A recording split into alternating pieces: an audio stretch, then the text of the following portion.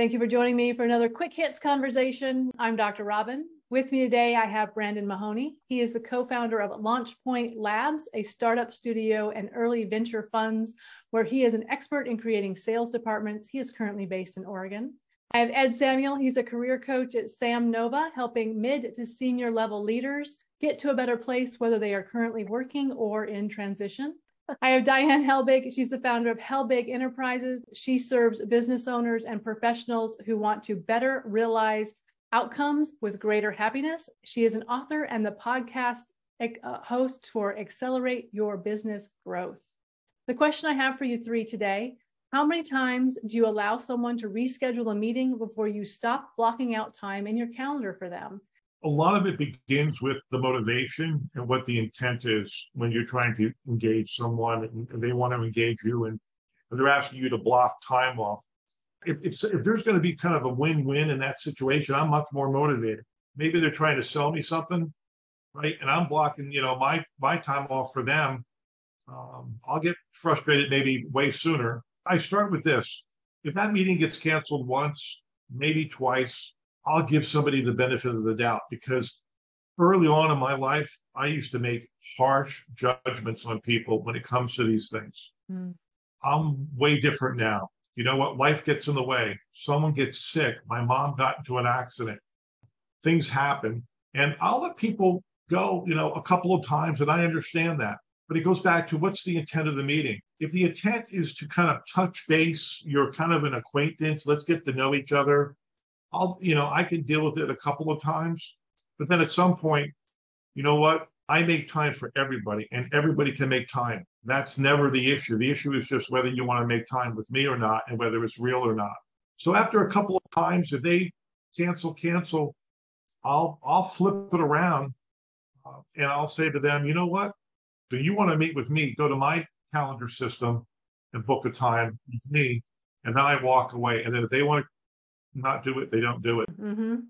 I would say, building on top of that, there's so many variables to this question. I mean, not just the purpose behind the meeting, but who are you meeting with? Is there a potential deadline that you're both trying to meet where you don't have a choice but to keep kind of giving into that, that situation? So I love it from that standpoint of, there's just so many variables. Just like if someone's trying to meet with me on my team, well, yeah, I do expect them to kind of play towards my calendar. However, if I'm trying to close a deal with a customer, I'm kind of at the mercy to a degree to them. I totally agree with both of those. And what's the reason? Like, is it that they reach out to you and say, I'm so sorry, this just came up, whatever it is, would love to reschedule? Or do they just not show up? Yeah. Right? Because I really feel like one of the things that we learned through the pandemic was we just don't know what's going on with people, and that we have to give people a little bit of grace because life has gotten so nutty, and hopefully, that's calming down. But like with my podcast, if people are no shows and I don't hear from them, I don't even reach out. So I think it depends on the circumstance, but also what's the reason that they need to cancel. And to your point, Brandon, I think for me, if someone's a paying client, so I don't get paid by the hour. So if they're a paying client and they're like, hey, can we move it? Can we change it? Yeah, I'm completely flexible with that. No problem. If it's like a 25-minute hello conversation, I'm with you, Ed. I'll let that go a couple of times. Yeah, we'll reschedule. But if it's a quick hits conversation where I have other people and they call me at like 15 minutes of and are like, oh, sorry, I scheduled a haircut. No, you're not getting invited again. Right. And also, if they're trying to sell me something and I make the appointment, it's on you, right? Mm-hmm. Because I'm probably being generous with my time. I don't necessarily want whatever it is. One of the techniques that people use on me, and I will tend to use on them. So this was 6 months ago, and I want to meet with you, right? And it was at an off-site location. I actually drove there. I'm sitting there waiting for the person to come. So 10 minutes after 9, supposed to meet at 9, no one's there. And I sent a text message to the person, hey, what's going on? We were supposed to meet. And I forgot all about it. Oh. I took a deep breath. And I know this person fairly well over the years. So it was like, a semi-friend. And I thought, you know what? I'll give you the benefit of the doubt. You made a mistake. Now we're going to reschedule 2 weeks out. This time, before I drove anywhere, I sent him a note an hour beforehand. Are we still on? And if I don't hear on, I'm not getting in that car and driving anywhere, because now you have to show me some energy on your part. So that's worse than a cancel, right? That's my time in a car. So some people use that method even to confirm with me, even when we have a confirmed meeting. Yeah, I don't mind if someone does that. Like if they reach out to me and say, hey, are we still on? But the auto check-ins like that you get from calendar links where they're like, you have a meeting with them in a week. You have a meeting with them in 3 days. I'm like, stop. You're on my calendar. I don't need 57 emails. And I stopped meeting with people in person, depending on who they are, because of that. It's a huge time investment. So if it's somebody new, what I say is, let's jump on a quick call. Here's my link. Let's schedule a quick call. And then if it makes sense, down the road, we can meet. Because I've had people reach out to me and say, I'd love to meet with you for coffee. It's like, okay, I am not meeting with anybody for coffee right now because I'm in the middle of whatever it is, but let's hop on a call. And they'll say, no, I want to meet in person. Okay, well, then you're going to have to wait. It's also the way they communicate that they're not going to be available. I've had individuals that will let me know, like, hey, like this Thursday coming up is actually not a good time for me. Can we move it? And to me, if you're giving me that advance of notice, that's fantastic.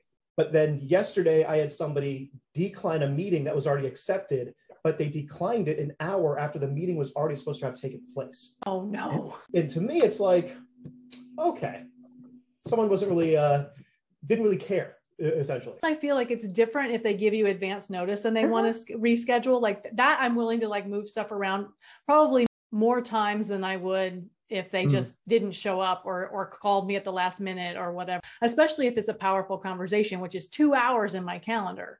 I missed a quick hits recently, and it was because I've been traveling back and forth between East and West Coast, and my calendar, I didn't update it from West Coast to East Coast or East Coast to West Coast. So I was 3 hours off of when the time was supposed to take place, and I felt horrible. The thing is, you've been on, what is this, 18 quick hits or something? You've missed one. I knew that like, okay, something came up because you just don't bail. So I think that's another part of it, right? Is what is your relationship with the person when something happens? Yeah.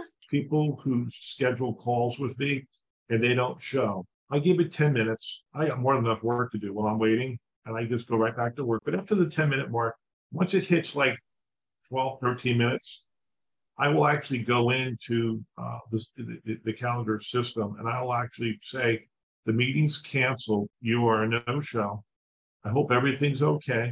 Feel free to rebook.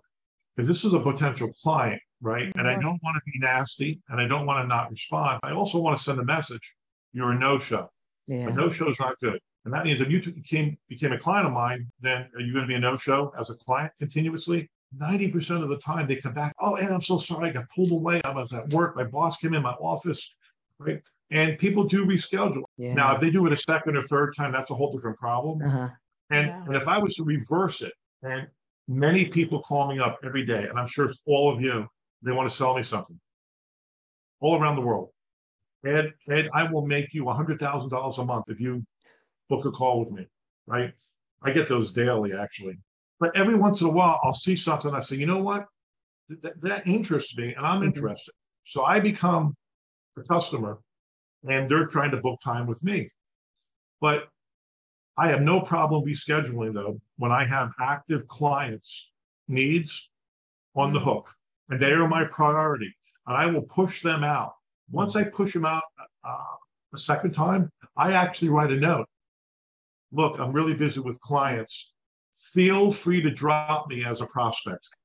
Right. So I'm okay with that, but they're trying to sell me something too. So I just flipped it around saying it's not just on them. Sometimes it's on me, but I also give them an out. So that is our 10 minutes. So I'm gonna have to cut us off there, but it is a really interesting thing to talk to other people about. How do you handle this issue and what do you do with it? So thank you so much for spending this time with me and allowing me to book time in your calendars. I look forward to speaking to each of you again really soon.